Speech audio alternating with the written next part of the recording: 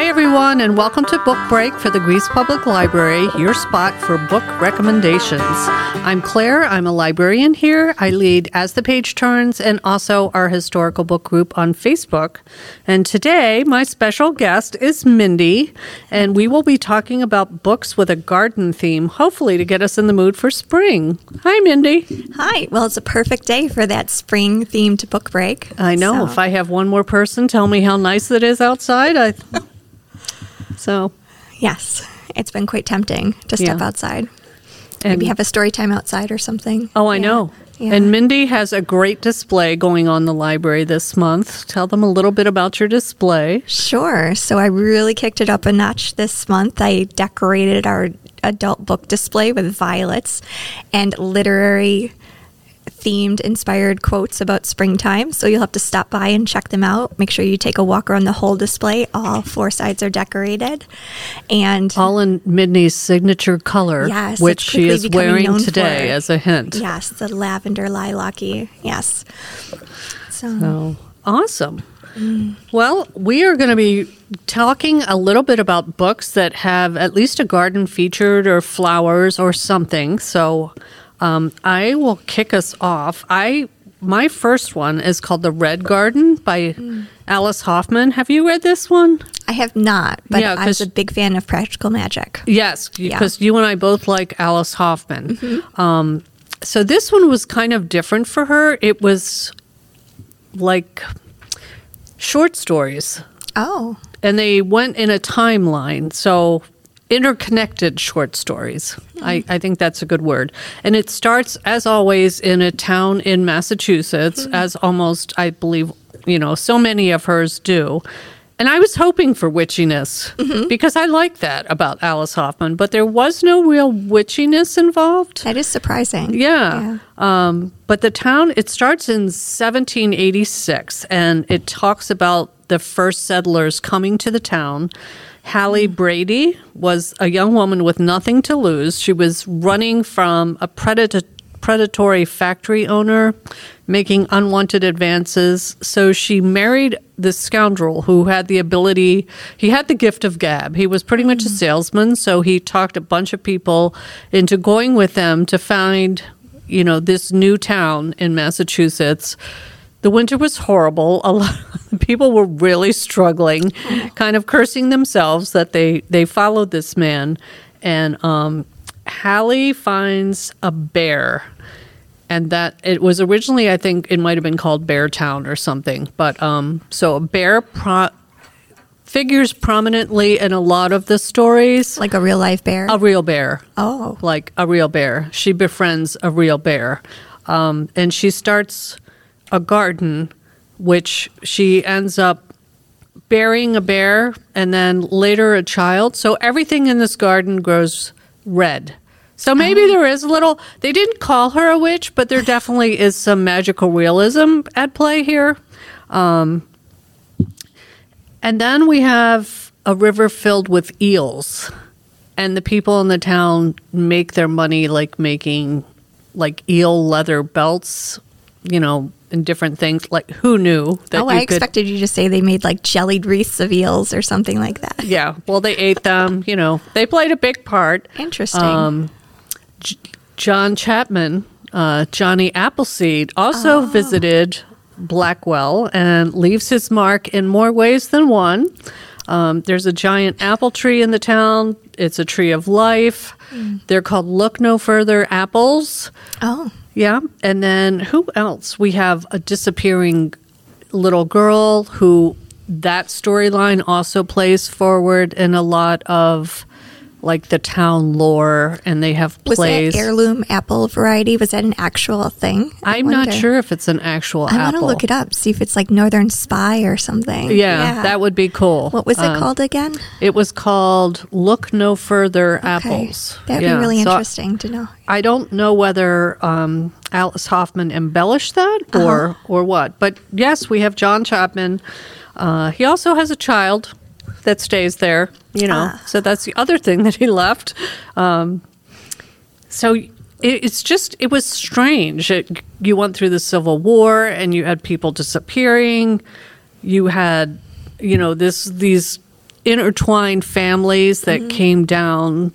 One of the stories dealt with this woman who used the garden to grow tomatoes, and when she would give you some of your her tomatoes, like your wishes would be fulfilled. Oh, interesting. Yeah, I would have liked some of those tomatoes. And it goes all the way up until 1986. Wow, that is quite a span. Some of it, skips large chunks of time, but you have like the wars, mentioned, and people going away and don't come back, and then other people getting married. So it's hard to tell you like a plot line, but it's like I said, it's interconnected stories with like different generations showing up. There's a bear or two that runs around and it gets involved in different storylines. It was unusual. I can't say it was my favorite book of hers. It wasn't. It was interesting. I wanted more about the garden. And there is some, because it is a prominent fixture in a lot of the stories. But like I said, I wanted like more magic. I wanted people like brewing and doing stuff with the plants in there. Yeah, you hear Alice Hoffman and you think stirring the big I pot wanted over Alice the stove. Hoffman witchiness, and I didn't get that. So all you got were bears and tomatoes. Just a quick note. It looks like it's called a Seek No Further Apple in real life. Okay. And it's also called the Westfield Apple Tree. Oh. And excellent sleuthing, Sean. Yeah, I gotta know.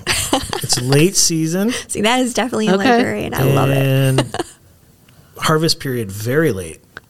Origin date, Massachusetts, 1796. Okay. Wow. And it takes about 2 to 4 years for it to bear fruit. Wow. Yeah. Okay. There you go. It also bloomed at different times, like when it was snowing. All kinds of crazy things happened in this book. That segues perfectly into one of my books. Okay. Well, let's move right into that then. So I am going to talk about Garden Spells by Sarah Addison Allen, and it sounds like this book had all the missing Alice Hoffman plant witchiness that. I love that book. Oh, it was so much better than I thought it was going to be. I picked it up and I glanced at it and I was like, yeah, right. The premise is that this family, the Waverleys, have a magical garden that does stuff to you when you eat food prepared from fruits and vegetables and flowers in the garden. And I was like, yeah, okay, how far-fetched is this going to be? It's actually really believable and amazing. Yeah. So the caterer, the main character, is named Claire. Right, Claire Waverly. And I love how they describe the food in there and what it's meant to do. Like she'll talk about dandelion quince jelly is supposed to do something, and another recipe that caught my eye was blackberry cornbread, which I actually looked up how to make it, and it's really easy. It's just cornbread with a simple syrup of blackberries stirred into it, and it sounds amazing. Yeah, that sounds really good. But I want to do some more research about all this, and they said lavender for hesitancy, and I was fascinated. I love this kind. So I'm definitely going to take copious detailed notes in her plant glossary in the back of it. But the center of this garden is an apple tree that has quite the personality. It was a little far-fetched when the family would claim that it threw apples at people, but it was pretty amusing. And the story centered around the relationship between two sisters, Sydney and Claire. And Sydney was getting out of a bad relationship with her daughter, Bay, and traveled back home to Bascom, North Carolina, and stayed with her sister in a big old Grand Queen Anne Victorian house. So it was very practical magic-y in that way, too, which was nice. I enjoyed that. And then it was a lot about Claire learning to love and letting go of the past, and Sydney rebuilding a relationship with her sister. And they both had kind of a difficult relationship with their mother, and a lot of history came to the surface and got resolved during it. And there was a bad guy in the book, of course, and the apple tree heroically steps in. And there was a lot of foreshadowing too. I liked the pace of it. I loved the descriptions of the recipes and just the path that this book took. It was really amazing. Yeah, I think her website features recipes from each of her books too. And if you like her style, she's written a number of books. Really? I think I've read them all. That one was one of my favorites. I am definitely hooked. Yeah, the Waverly clan does go on in other books. So, okay, but yeah, it wasn't as far-fetched enough to be fantastic, but it would talk about like if you took a bite of an apple out of the tree, it would show you the biggest event in your life, which could be a very bad thing or a very good thing. Right. And Claire kind of periodically goes through and buries all the apples because she doesn't want anybody eating them. She doesn't use anything to cook with them. And then toward the end, like, people do eat the apples, and it's not always a bad thing, but sometimes it can be. But it was very interesting. Yeah. Yeah, I like you said, there were like nasturtiums that aid in keeping secrets and pansies that make children thoughtful. So she was a caterer and used this knowledge to like serve in her banquets and ever. And there was a couple that was starting to get kind of a rocky spot in their relationship, and the mother of the wife paid Claire to come bake some kind of like love is forever buffet. And then Claire figured out what was going on and started, because it was supposed to diss her sister too, and stirred in like some apology plants or something. I forgot what it was, but it worked. And and then but the parents, the mother and her daughter, figured out what was going on, didn't pay Claire the rest of the catering fee, which was sad. Yeah. So, but yeah, I loved that everything had a message that she prepared. Yeah. I think that author lives in Asheville, North Carolina, too. No kidding. Yeah. So, yeah. No, I like her books a lot. Ah, very nice. All right. What do you have next on your... My second one is called The Language of Flowers. And this one I read a while ago. It's by Vanessa Diffenbaugh. And this book was written by a woman. This was her debut novel. And I believe she spent time in the foster care system. And the profits from this book she channeled into something with flowers and foster care children. But this was like on everybody's book club list, like several years ago. But anyway, we start with the main character is Victoria, and she has spent the majority of her childhood in the foster care system. She's not able to get close to anyone. Her real connection to the world is through flowers and their meanings. And the story is told through flashbacks of when Victoria was 10, and she went to live with a woman named Elizabeth. And so you're going from when she was 10 years old on up, and now she's an adult. So at 18, she's emancipated from the system. She's sleeping in a public park. She plants a garden of her own, and a local florist discovers her talent with flowers and offers her a job. She finds love in a way, but she has a lot of difficulty accepting that people can care for her and accepting commitment. Like, she has a really difficult time with this. And that was the one thing that was difficult for me about this story is she has so many people supporting her, but at times she was so unlikable and so, like, snappy and just unpleasant, and just some of the things she did, you know, it makes you wonder, like, why would anyone be in your corner, you know, Victoria? But they were. God bless them. They were.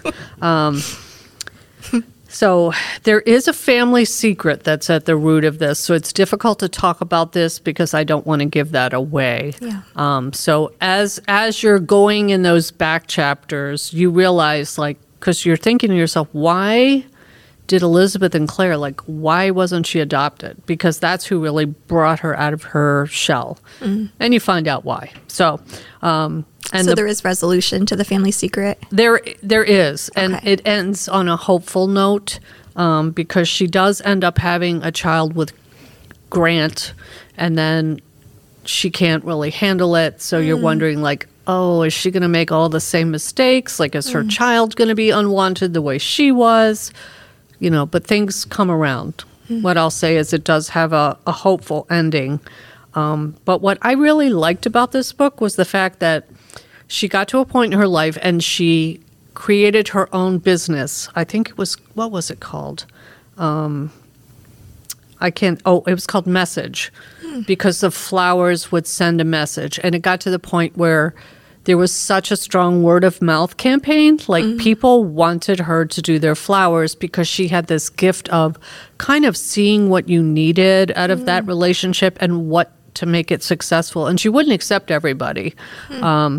So that was the cool part, is learning about what flowers and why she used them and, so forth.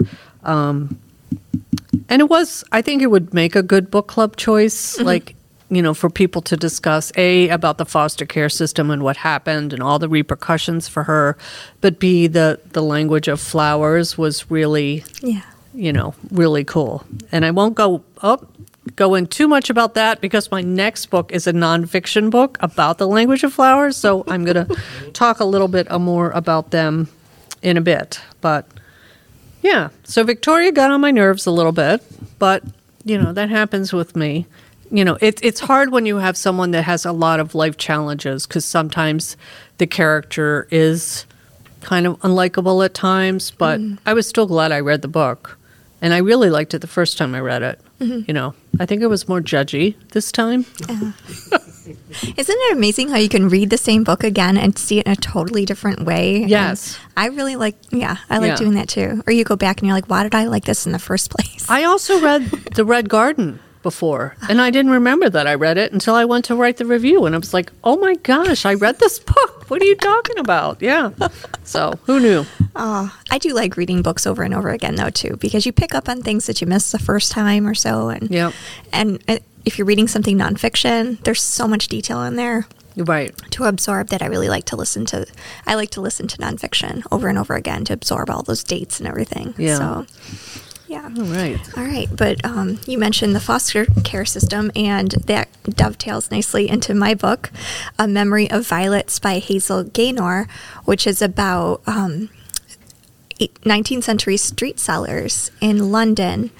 And she bases this on a factual charitable society that she discovered during her research.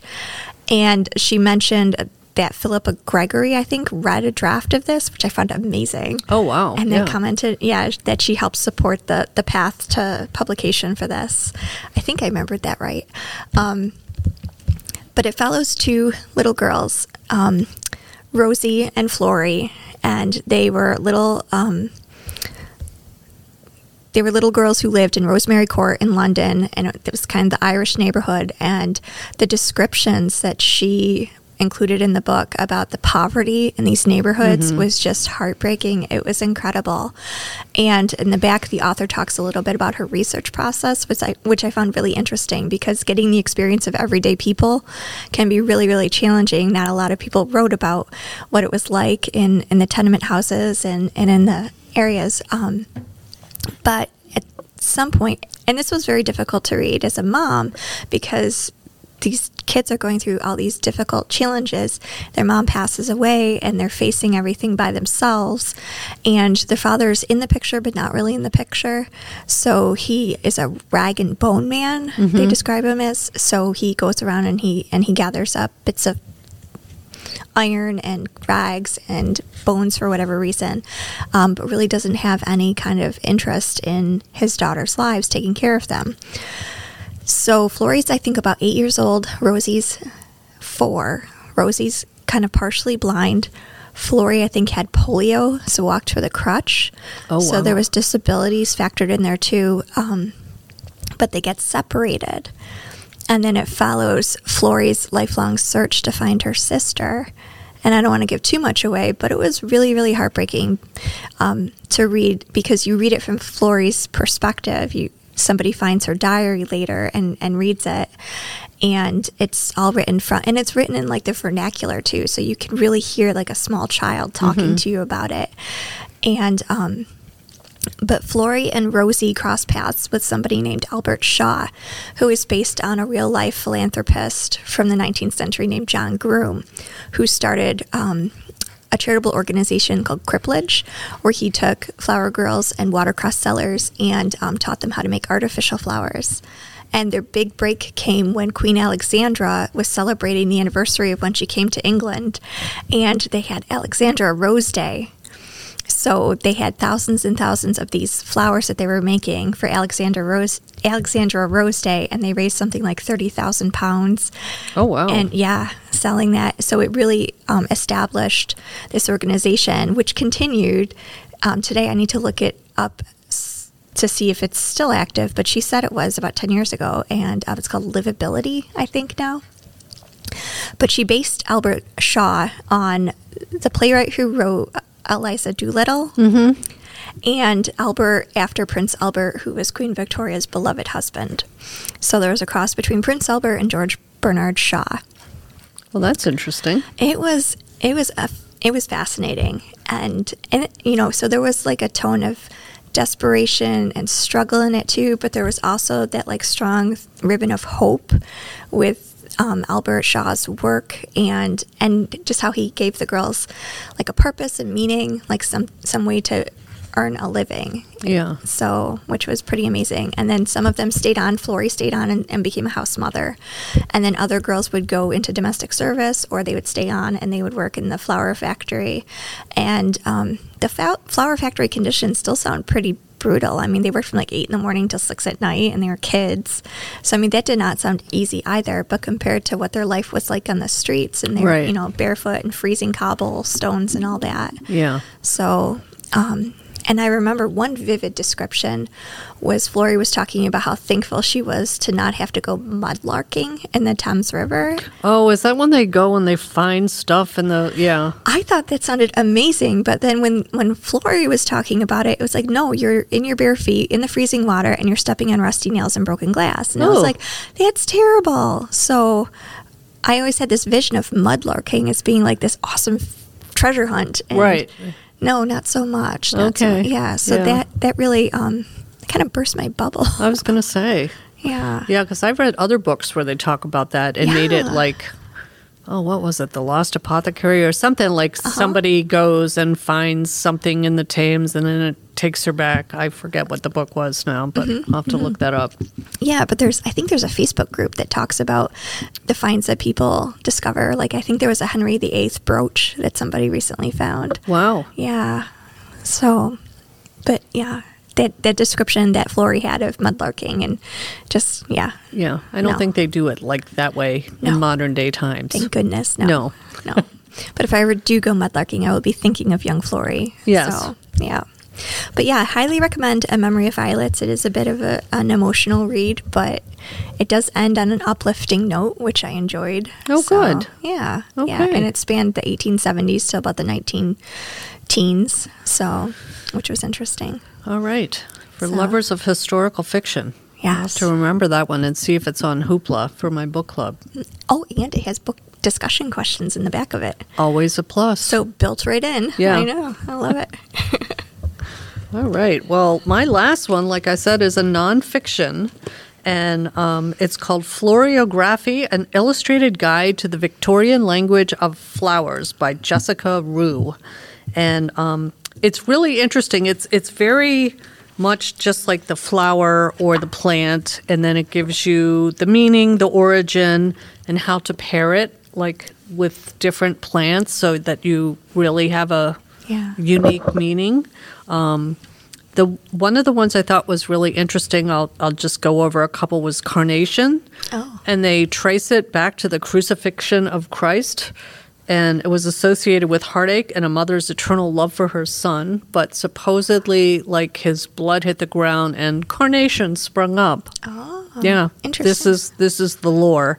Gladiolas, which I had a brother in the floral business, and a lot of people used to use them for funerals. Like, you would see them in big sprays, in the church. Mm-hmm. Gladiolus means you pierced my heart.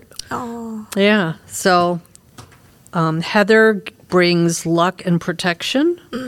The one that really cracked me up was sunflowers are so popular with so many people. Mm-hmm. And sunflower, the meaning is false riches. So supposedly this is how it started. Ancient Incas believed that the yellow flower symbolized their god, the sun god Inti. Oh. And they decorated their bodies and temples and everything with sunflower-shaped jewelries made of gold. So when the Spanish conquistadors came and they were impressed by the abundance of treasure, when they saw the actual flower fields, they thought they were being led to the treasure trove. Oh, okay. But of course it's not. They were just the plants. So that led to the Bloom's association with false riches. Oh. Yeah, which, but I don't care. I still love them. I think they're very cheerful. They're similar to one of my other favorites, which is the Black-Eyed Susan, which is the Maryland state flower. Nice. And Black-Eyed Susan is a symbol of encouragement, and it's considered very adaptable because it traveled from the east over here to the west. A plant determined to survive and bloom where it's planted. I sent my daughter a message today because she's getting married in September, and I was like, do you have dahlias in your wedding bouquet? Because you really need dahlias. They symbolize longevity and commitment, so very popular wedding flower in Victorian times. They were also called the Queen of the Autumn Garden. Because that's going to be your son-in-law's boutonniere. It's going to be a dahlia. Because it blooms for extended periods of time, especially in the fall months. And one of my book club ladies that actually passed away recently used to have a huge field of dahlias behind her house. And she would bring in bouquets for me, and like I would put them out for the library staff, but she also used to have something, she called it the Little Free Florist. So during the pandemic, she would put out flower displays in her yard, and people would come pick them up. So that flower always reminds me of her and what a giving person she was. But yeah, dahlias are also beautiful, and they come in so many colors and everything else. But yeah, I just was fascinated looking at the different flowers. Like we were talking about roses, red roses are true love, and a lot of people like yellow roses, and they don't really mean quite the same thing. No, they kind of mean the opposite. Yes, yeah. And then pink roses had a different meaning too, I think. Yeah. So it was very very unusual. And then the book at the end gives you ideas for bouquets for different things, like a bouquet for friendship, which would be zinnia, apple blossom, pansy, and eucalyptus. A bouquet for courting, for those of you that were looking for love. A bouquet for marriage, sympathy. So yeah, it was kind of interesting. Regret and sorrow, forgotten obligations. A bouquet for warnings. Like who does that? Foxglove for secrecy. Yeah. Don't need it. New Beginnings, your lilac is in there for new beginnings, first love. So yeah, it was pretty interesting. That is a great book. When that first hit our shelves, I checked it out too. I remember unpacking it and I was like, oh, yeah, this is going to be one of my first reads. Yeah. The illustrations are amazing in there. The descriptions are not too dense, and and even the way the flowers are arranged in the bouquets too, like which way they're pointing means a different thing. That's interesting. Oh, yeah. So that's got to be maddening, like staring at your bouquet and like, what if you interpret something in there and you think like your suitor meant to say something and he just didn't think of it and just stuck the flower in there? Right. What if he just bought something at Wegmans he thought looked good, Or the Victorian equivalent. Yeah. Like, right. Here you go. Yeah. And you're all like, oh my God, he's going to propose tomorrow. Right. Nope. Yeah. No, he's... Oh, that would really be bad. Yes. Be careful with your secret language of flowers, because the other person might not know what you're thinking of. Do your homework. Yes. Or if do your homework. You're addicted to florography. We're all like, we know the meaning of this, and you're trying to say this to me. I'm offended. I don't like it. Oh, I will have to take another look at that book, though, too, because I think that would be really fun to put together bouquets with different meanings. Oh, definitely. So, I love that. So, my last book is the one I was least excited about. It's A Botanist's Guide to Parties and Poisons. And bit of a fun fact, I was reading it during Easter dinner, and my brother-in-law was looking at me, and he's like, I'm not eating that trifle you bought. Thinking that you're poisoning your guests? I was just sitting there with my nose in a book, and he's like, is that safe to eat? And I was like, of course it is. This is my homework. But it was a murder mystery type feel to it. But there were some serious undertones to this book, too, which I found interesting. The premise is it follows the career path of a graduate student, Saffron Everly, who is kind of following in her botanist father's footsteps at a university, I think, in London. And there's a poisoning at a party. Her mentor is framed for it. And then it's up to her to track down the real killer. Okay. So they go off to the Amazon on some kind of expedition to find this mythical oxalotl vine, I think, which the author actually totally made up, because I was going to fact check that. But there was kind of like an undertone of the Jungle Cruise movie too, like going to the Amazon for that flower that heals everybody. So I got that kind of vibe to it too. And it's historical, right? Like she's like one of the only women in the program. I think I started that book. I didn't finish it. So yes, she's one of the only women in the department there, and she does talk about the sexual harassment that she experiences and the definite like roadblocks that are put in her way to keep her from advancing and how she faced that.